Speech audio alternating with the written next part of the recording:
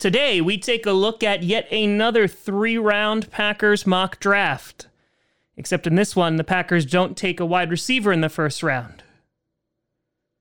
And chaos ensues.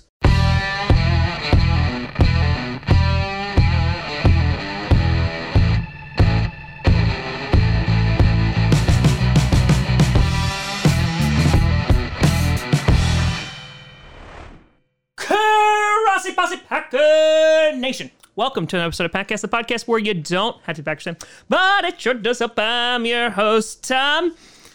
Yeah, it's going to be bad if we don't take one. Grossi, and today we are going to be taking a look at yet another mock draft. Last week we did one through the Draft Network. This week I figured we switch it up a little bit, go through PFF, as again, they have different algorithms and they rank players differently, so I thought it was only fair to get a better sense of what the Packers could do, and in this particular mock, I did not draft a wide receiver in the first round. I'll explain my reasoning behind this, and then we can discuss. Before I get to that, I want to do a big shout and thank you to a brand new patron over at patreon.com/TomGrossiComedy, and that is Nathan Hobbs. A big shout out and thank you to you. In addition, before we dive into the mock draft, if you stay till the end of the video, I started a brand new fundraiser today. The link is in the description. I'll give you the details after the mock draft if you are interested. So taking a look at PFF, they definitely see a run of wide receivers being taken in the first round. And so by the time we got to number 22, some of the big name guys were just not available. And so I've talked about this for a couple of weeks, the fact that the Packers might not take a wide receiver in the first round, in that they don't do it very often. And on top of that, the Packers have had more luck in the second round than anything with Davante Adams, Randall Cobb. You also got, of course, Jordy Nelson.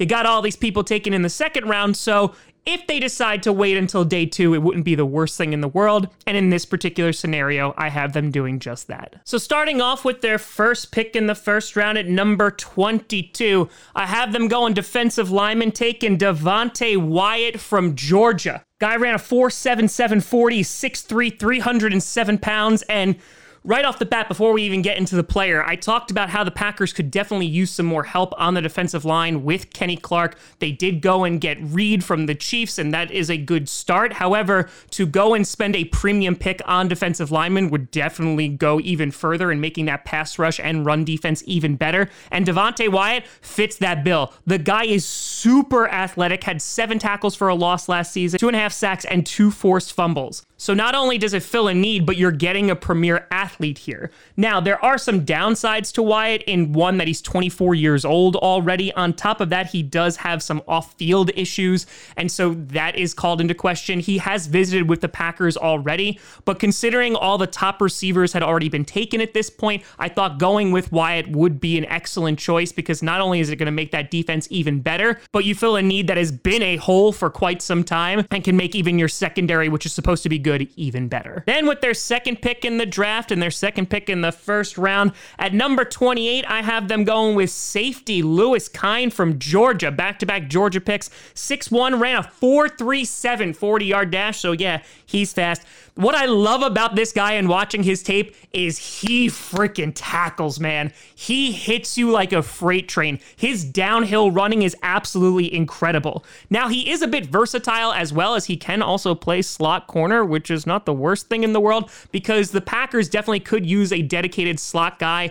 Jaire Alexander can play all over the field, but you have Rasul Douglas and Eric Stokes, who are definitely not ideal for the slot. On top of that, there are some questions about Darnell Savage. The Packers do believe that he can take that next step, and I hope he can too. But getting Kine wouldn't be the worst thing in the world, because it gets you some insurance in case Savage doesn't work out, and you get a really good player. In 2021, he had 9 passes defended, 1 interception, and 75 total tackles. So this guy is a ball player, and is it the biggest need for the Packers? Absolutely not. But again, with those top wide receivers taken, you're kind of left with a decision of, okay, do I reach for a guy who could still be there in the second round, or do I go best player available? And in my opinion, Kine was the best guy available. Then starting off the second round at number 53, they finally address wide receiver with Christian Watson from North Dakota State. Ran a 4.36 40, and the guy is 6'5".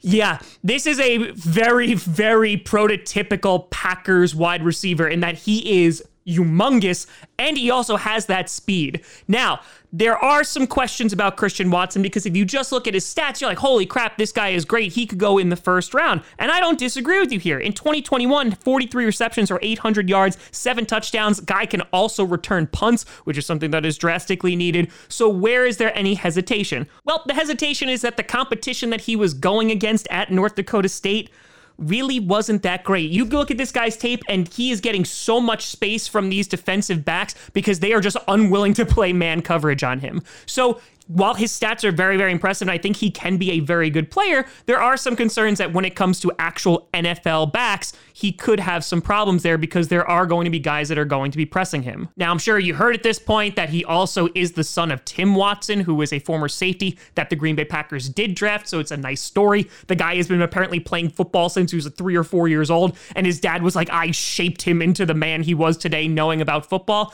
And I think that with his high football IQ, his amazing athletic ability, the guy can be very, very good. Like I said, there are some concerns based on the competition that he went against, but I think you could do far worse than Christian Watson in this draft. Then at number 59, I have them going edge rusher with Kingsley Enagbare from South Carolina. Guy ran a 4.87 40-yard dash, 6'4", and 265 pounds.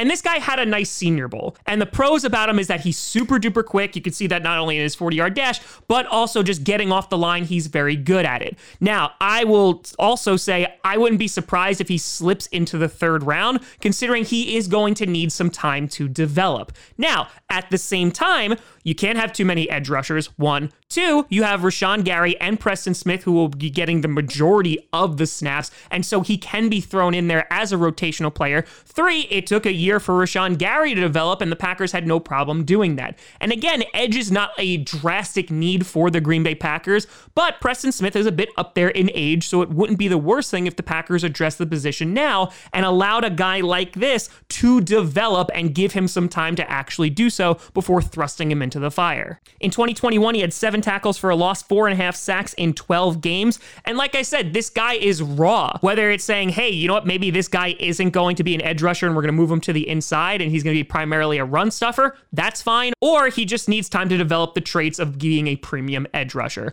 Either way, I think he's worth the investment based on what I've seen on the tape. And again, I think the Packers would do fine just trying to get some insurance at that position. And finally, with their 3rd round pick at number 92, I have them going wide receiver again with Romeo Doubs from Nevada. And here's a guy again who has special teams ability. This guy is very limited in his route running. Very limited, in which he basically I run in a straight line. I run fast. That's where I go. Had 80 receptions, had over 1,100 yards and 11 touchdowns last year. Also 12 returns for 170 yards, averaging over 14 yards per return. But Matt LaFleur, again, talking about wanting a guy who could be a deep threat. And Doubs can be that. Of course, they just got Sammy Watkins, who I imagine is going to act as a deep threat as well. But this guy has good hands. He's a nice deep threat. And he might be a one-trick pony for right this second. But again, a guy who could stretch the field, considering we don't really have one as of right now. And even with Sammy Watkins, he's probably going to be a one-year rental. We could do worse. So Doubs at the bare minimum can be used as a return guy in special teams and or be used to stretch the field on offense. And I think those are tools and aspects and characteristics the Packers really need right now. But let me know what you think down in the comments below. How would you feel if the draft shook out this way for the first 3 rounds for the Packers? Let me know. Now, if you stuck around until the end of the video, hey there, we're going to talk about this month's fundraiser. So, as you may know, unless you're brand new here, and if so, welcome, what I do throughout the entire year is we raise a ton of money for a bunch of different fundraisers. So, in the past, for example, we have done stuff for mitochondrial disease, we've done some for Parkinson's, Alzheimer's, we've gotten support dogs for those who are disabled, for military veterans.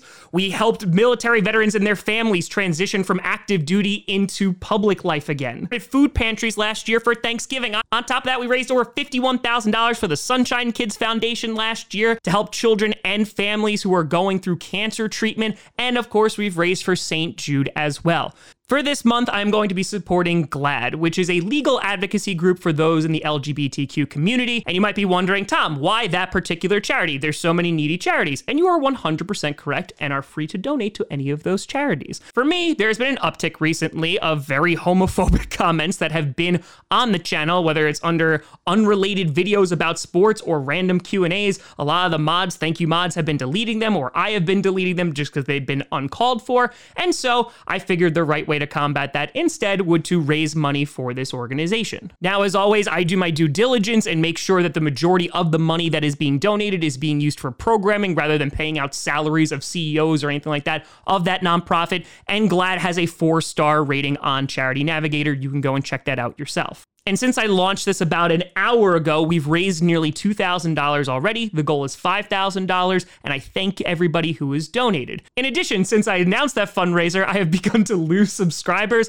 And on top of that, if you want to get any glimpse into what I'm talking about, you can just go under the community tab and see where I announced the fundraiser to see all those beautiful comments. And majority of them are very good, but you can kind of see the cesspool that we're dealing with here. And to be very clear, considering all the charities, the various charities that I raise money for, if a voluntary charity that I am raising money for makes you so upset that you're going to unsubscribe,